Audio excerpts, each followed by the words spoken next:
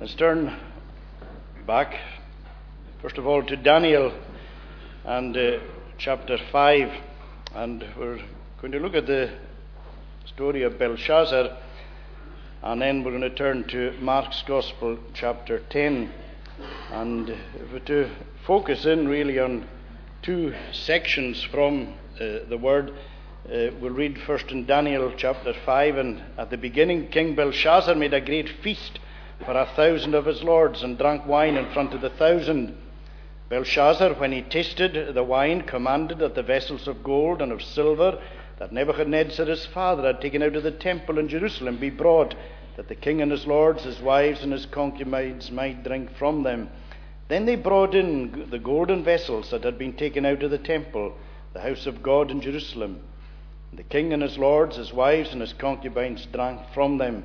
They drank wine and praised the gods of gold and silver, bronze, iron, wood and stone.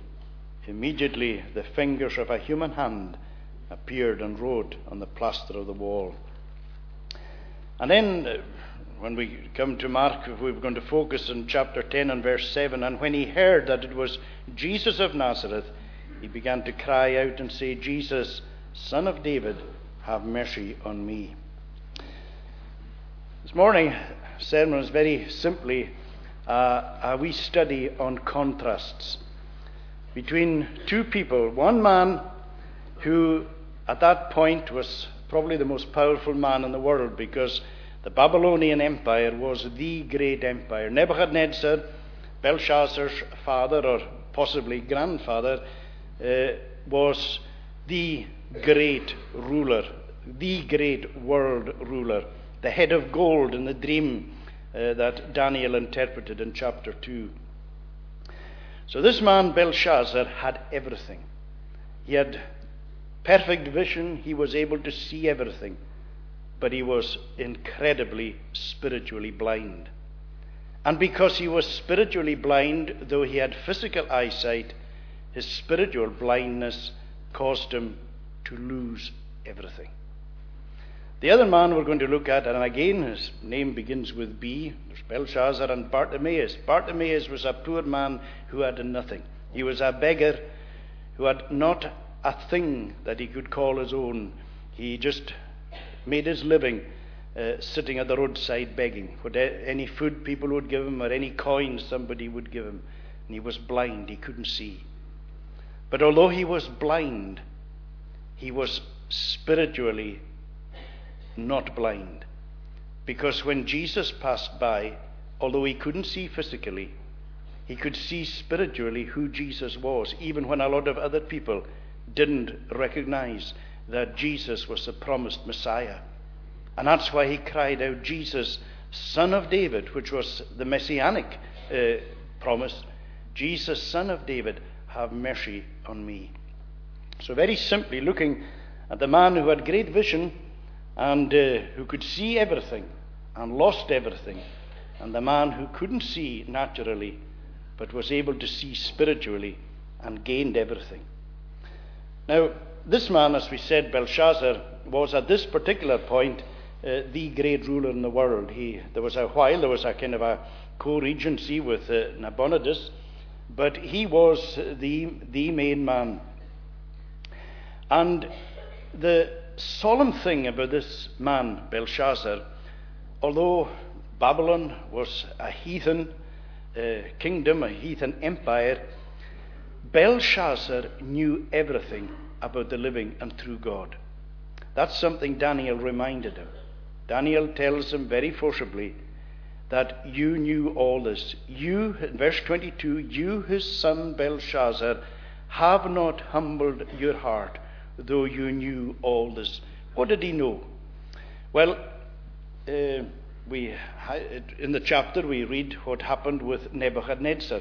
Nebuchadnezzar was the great king, ruled with a rod of iron, and as it said, whom he wanted to keep alive. If we read in verse 19, and because of the greatness that he gave him, all peoples, nations, languages trembled and feared before him. Whom he would he killed, and whom he would he kept alive, whom he would he raised up, and whom he would he humbled. So this man Nebuchadnezzar ruled, and everybody in the world trembled because of his greatness, his power, his authority, his dominion, and his rule. But God was going to teach Nebuchadnezzar a lesson. And side by side with the story of Nebuchadnezzar, we have the story of Daniel. And Daniel was so used by God. And Nebuchadnezzar was brought to see that although he was powerful and mighty, everything that he had been given to him by God. Because God humbled Nebuchadnezzar right into the dust, so that he lost his reason and his mind, and he was living with the animals. He was living out in the open, covered by the dew of heaven. And seasons went and seasons came. And eventually his reason returned. But he had been, through that time, he had been so humbled by the living and true God that he gives in chapter 4 one of the great declarations of who God is. Remember, this is this great heathen king, and God so worked in him. If we go back to Daniel 4, verse 34, at the end of the days, I, Nebuchadnezzar, lifted my eyes to heaven, and my reason returned to me. And I blessed the Most High, and praised and honored him who lives forever. For his dominion is an everlasting dominion, and his kingdom endures from generation to generation. All the inhabitants of the earth are accounted as nothing, and he does according to his will among the hosts of heaven and among the inhabitants of the earth. And none can stay his hand or say to him, what have you done? That's what Nebuchadnezzar came to understand. And it changed him, his whole outlook, his whole being. He came to realize the greatness, the majesty, the power, the authority, the dominion, the rule of God, and that anything and everything that he was had been given to him by God. And that's what Daniel is saying to Belshazzar. Belshazzar, you knew all this because Nebuchadnezzar told you all this. The records of Babylon will show you what exactly happened. So, Belshazzar, you are inexcusable. You may have forgotten all about God. You may have chosen to push God out of your thinking. Because, when you push God out of your thinking, then all of a sudden you feel you're not accountable. And that's what so many people do today. People choose to forget God. People choose to deny God. People choose to suppress the knowledge of God that maybe they once had. But irrespective of what people do, that doesn't change God. It doesn't alter who God is, or God's word, or God's authority, or God's rule. And God is going to call every single person to give an account one day of what they've done in this world, good or bad. All of us, you and I. And so this is what has happened for Belshazzar. His day of reckoning is coming because God is dealing with him. Now, the incredible thing that we find here, if we read through this amazing book, the book of Daniel, is that the day of the reign of the Babylonian Empire has just come to an end. And the great Medes and Persian army was really outside the city wall. But Belshazzar felt incredibly safe inside because the walls of Babylon, they were over 300 feet high and over 80 feet wide. And anybody would feel as safe and secure in a city like that. So instead of preparing the city for the possibility of a siege or war, he throws this massive drinking party with 1,000 of his lords, his wives, his concubines. And Belshazzar is really living the life of the playboy. Because here he is, he's got no thought. Outside, right outside, is the enemy. And they're threatening death and destruction, not only to him, but to all the people. He's not interested. All he's concerned about is living for today. It's a philosophy we're told in the Bible of how many people live. They eat, drink, and be merry, for tomorrow we die. In other words, we don't think about anything but about the present and enjoying life as much as we can. No thought of God, no thought of eternity, no thought of accountability. But one day, the day of reckoning is going to come. And that's exactly what happened for Belshazzar. And we find that what Belshazzar does is, when he tasted the wine, in other words, when he became drunk, and as so often happens when people drink more than they should, their reason begins to go. And so he sends for the vessels of gold and silver that had been taken from the temple in Jerusalem when Jerusalem had been invaded and destroyed. And these vessels had been consecrated to God. They were the vessels that were used in the worship of the Lord. And so it was like God was being particularly mocked by Belshazzar. Not only was Belshazzar pushing God out of his thinking, but he took the vessels of gold and silver that had been used for the worship of God, and he used them to worship the gods of bronze and stone and all the false gods that he had. So like his final act was one of utter defiance against God, of mocking God. But the thing is, you cannot do that to God. And then the whole picture changes. Because while they were doing that, and as they were raising their glass and toasting one after the other, all and praising all the different gods, all of a sudden, this hand appeared writing on the wall. It's amazing how many biblical expressions have found their way into our everyday sort of language, or the way we speak. And so often when we find that, or people often use that expression when something is about to collapse or something is coming to an end, you often use the expression, well, but the writing was on the wall. You could see that coming. Well, this is exactly what it was. The writing was on the wall. And we find that there was never a quicker sobering up ever than happened at that moment. Because from all the drunken euphoria, and all of a sudden this appears, this hand writing on the wall. We find that Belshazzar, he begins to tremble. Again, we use the expression, if you were really afraid, your knees were knocking. Well, that's exactly what had happened to him. It was like his limbs went loose. He was so utterly, not paralyzed, but trembling, literally trembling with fear with what was happening before his very eyes, as he saw this writing on the wall.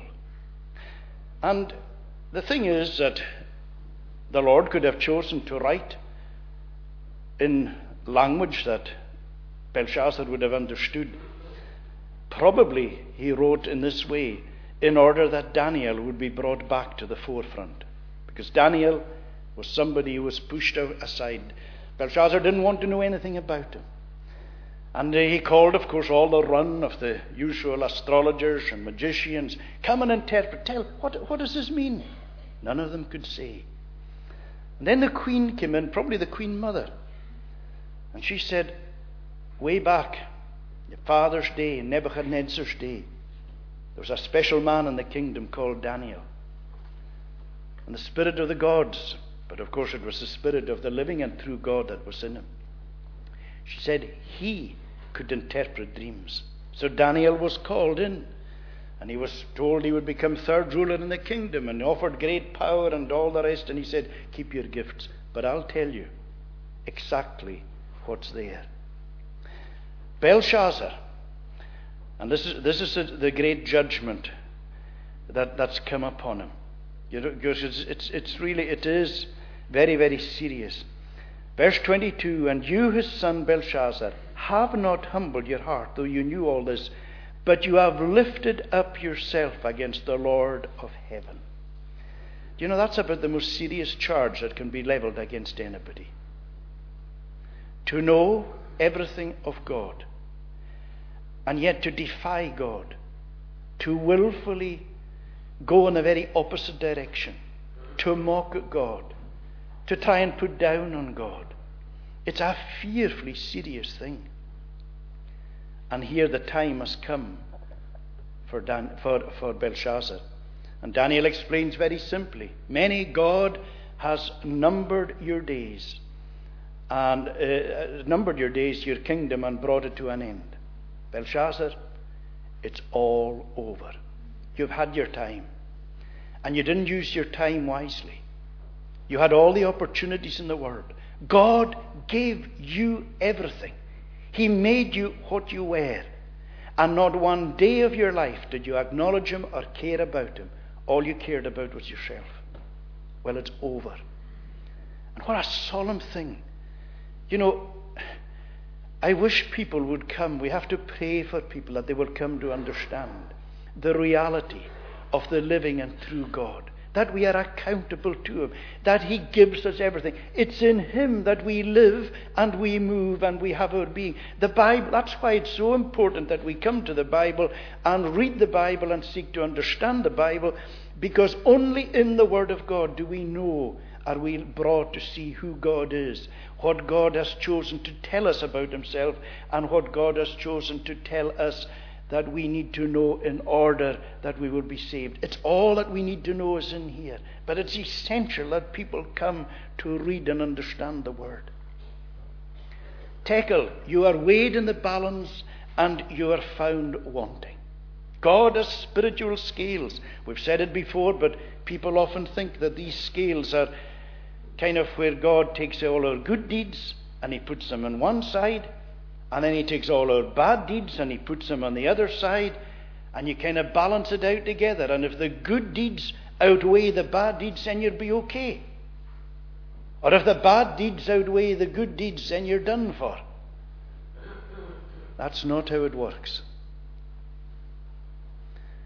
The good deeds and the bad deeds are all put together. Our whole life is put on one side.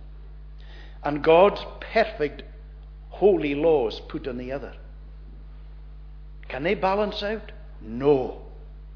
Straight away the scales go whoosh. We are all guilty. We are all condemned. How can the scales be balanced? The only way is by taking Jesus as our Lord and Savior. Jesus, who fulfills the law and made it honorable. Jesus, who washes away our sin. And if Jesus goes into the scales for us against God's holy law on the other side, then it all balances out and we're clean, we're clear. You make sure that you will not be weighed in the balances and found wanting. If you take Jesus as your own Lord and Savior, then you won't. And then finally it says, Peres, your kingdom is divided and given to the Medes and the Persians. Belshazzar, you had everything. You felt so safe and so secure in this great walled city. But you know, it's over. You can't protect yourself. The only protection you could really have, it's not made with stones and bricks and mortar and all that. The only real protection is from the living and true God. And you don't have his protection. Your time is up. And we're told that very night that the king was slain. The man who had everything and the man who could see so clearly was so blind to spiritual realities. I hope and pray that that's not how you are. But then we turn very briefly and we go to Mark's Gospel, and we see the very opposite there of this man, Bartimaeus. And again, just in 5 minutes, here is this man who had nothing. Man who, if you said, Bartimaeus, I know that they didn't have trousers and stuff the way we have nowadays, but if we say, what's in your pockets, Bartimaeus? He would put his hands in his pockets. I've got nothing. What are you working at? Oh, I can't work. Where do you get your food? Oh, just what people give me. He was this poor man who had absolutely nothing. But you know, Bartimaeus, in his poor condition, had more going for him than Belshazzar. He had more going for him than the mightiest man in the whole world. And that's what Jesus said, what will it profit a man if he gain the whole world and lose his own soul?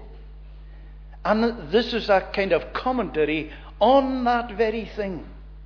Belshazzar had the whole world, and yet he lost his own soul. He lost everything.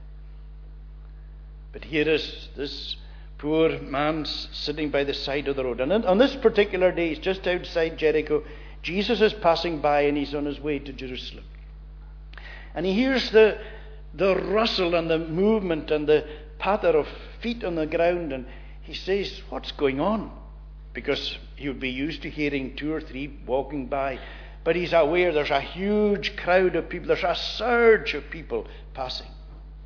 And he's told that it's Jesus of Nazareth that is passing by. And he asks, and when he heard that it was Jesus of Nazareth, he began to cry and to say. Now, what's beautiful about this is, here's this man, Bartimaeus. And what he heard of Jesus, he knew there and then, when he heard the name Jesus of Nazareth, this is a man who's a friend of publicans and sinners. This is a man who opens the eyes of the blind. This is a man who heals the lepers. This is a man who restores hearing to those who have lost their hearing, and restores speech to those who have lost their power of speech. And so he takes the opportunity as Jesus is passing. But what he does is more than simply saying, Jesus of Nazareth, have mercy on me. Jesus, you son of David, have mercy on me. Because Bartimaeus was seeing what a lot of people weren't seeing. That Jesus is the Son of God. Jesus is the Messiah. He is the one who can help him. Here's a man in real need. And you know, when he began to cry, and the people round about, instead of encouraging him, it's quite extraordinary, they told him to be silent. Hush, stop your shouting. Here's a man in desperation to be healed, and people are saying, no, just keep quiet. And what a spiritual picture that is as well. Because do you know, the moment you begin to become serious about your soul, the moment you begin to realize that you need to get right with God, and the moment you say, I really want to become a Christian, voices will start saying, hey, don't get too serious about that. Leave that to another time. Oh yes, it's all very well being a Christian, but you don't want to be a Christian today. Leave that till later on. If you become a Christian just now, it's going to muck up your life as things are, and it's going to muck up the plans that you have. Leave it for later. These are the voices that will be saying to you, hey, keep quiet. But no. What did Bartimaeus do? He cried all the louder. This was a golden opportunity. Jesus might not be passing by this way again. In fact, Jesus didn't pass by that way again. Jesus was on his way to die. This was Bartimaeus' last opportunity. And we don't know. You know, today you might have a desire. You might be sitting here and saying, I really want to become a Christian. And a voice is saying, leave it till tomorrow. Tomorrow you might not have that desire. Today you may have it. Tomorrow you may not. The Bible says now is the accepted time. Now is the day of salvation. And so Bartimaeus cries for mercy. What does Jesus do? He stops. Jesus always stops when there's a call for mercy. It's a cry he will never ever turn away from, because he is the one who delights in mercy. I love that we're told that about our God, that he delights in mercy. Mercy is something he just loves. And he doesn't just love to display mercy and love to respond to the one who cries for mercy, but he loves to see us displaying a heart of mercy towards others. Blessed are the merciful, for they shall receive mercy. Can't be calling to the Lord for mercy all the time and have a hard heart towards others. It doesn't work that way. But Jesus, you notice the number of times people have called for mercy, and the Lord always, always, always responds. And so he responded, and he called for Bartimaeus, and Bartimaeus was brought to Jesus. And Jesus said to him, Bartimaeus, what is it you want me to do? Now, obviously, we all say, it's very obvious, you're a blind man. Jesus, why are you asking? Because Jesus wants to hear from our own lips, from our own heart, what we want. And that's why he says, what do you want? What do you want me to do for you? And Jesus is saying the same to you today. What do you want me to do for you? Bartimaeus says very simply, Lord, that I might receive my sight. I want to see. And Jesus said to him, go on your way. Your faith has made you whole. And it tells us that at that moment, Jesus got a new follower. Because it says he began to follow him on the way. That's what Bartimaeus did. I'll tell you, there wasn't a happier man in the whole countryside, in Jerusalem or Jericho or anywhere round about at that particular moment, than Bartimaeus. His vision, and you know the wonderful thing is, when Jesus restored his sight, the very first person he saw was Jesus standing in front. And that's what Jesus will do spiritually for us as well. He will restore your sight. He will enable you to see what right now you can't see. And if you're here today and you have to say to yourself, you know, I hear all this gospel. I hear this week in, week out. But you know something? I still don't understand it. I still haven't been able to see. I can't see anything. It's just a fog. Will you ask the Lord, Lord, help me to see. Help me pierce through that fog. Pierce through that darkness. Help me to just get a little glimpse of you. Enough just to see you as Savior. Lord, save me. Have mercy on me.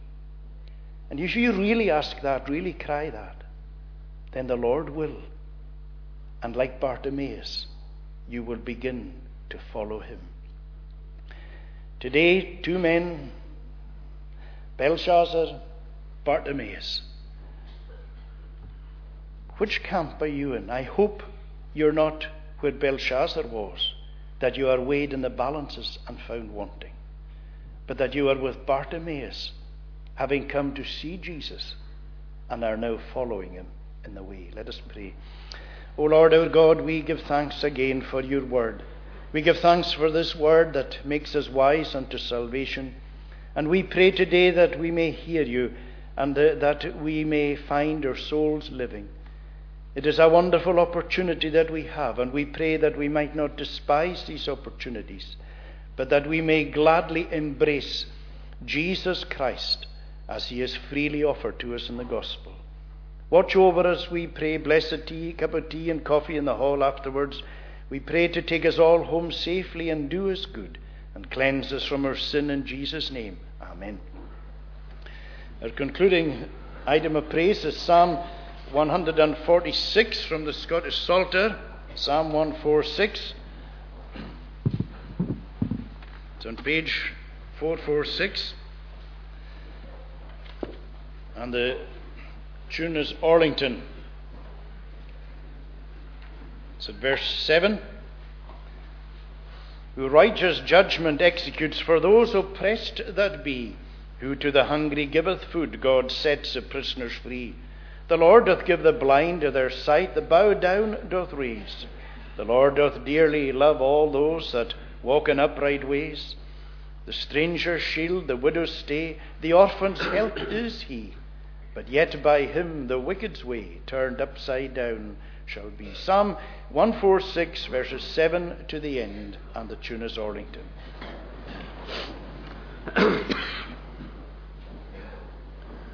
Who righteous judgment executes for those oppressed that be, who to the hungry, giveth food to the hungry, giveth food.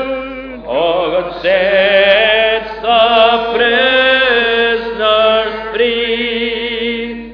The Lord doth give the blind their sight, the bowed down doth raise.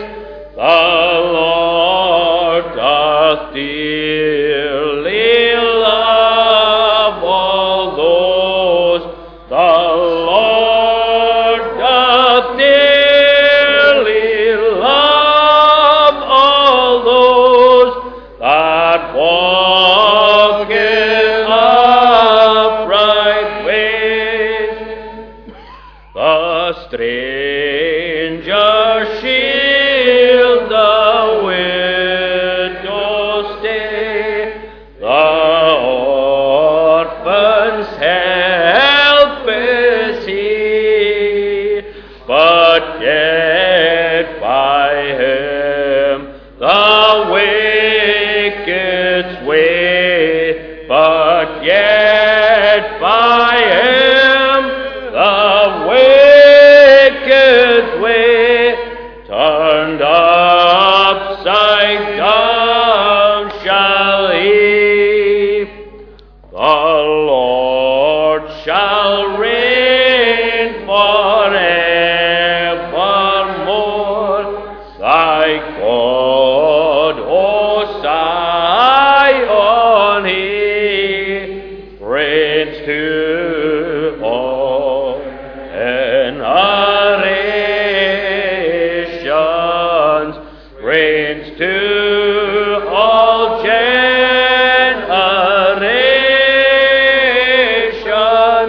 Praise to the Lord give ye. Now may the grace, mercy, and peace of God the Father, Son, and Holy Spirit rest and abide upon each one of you now and forevermore.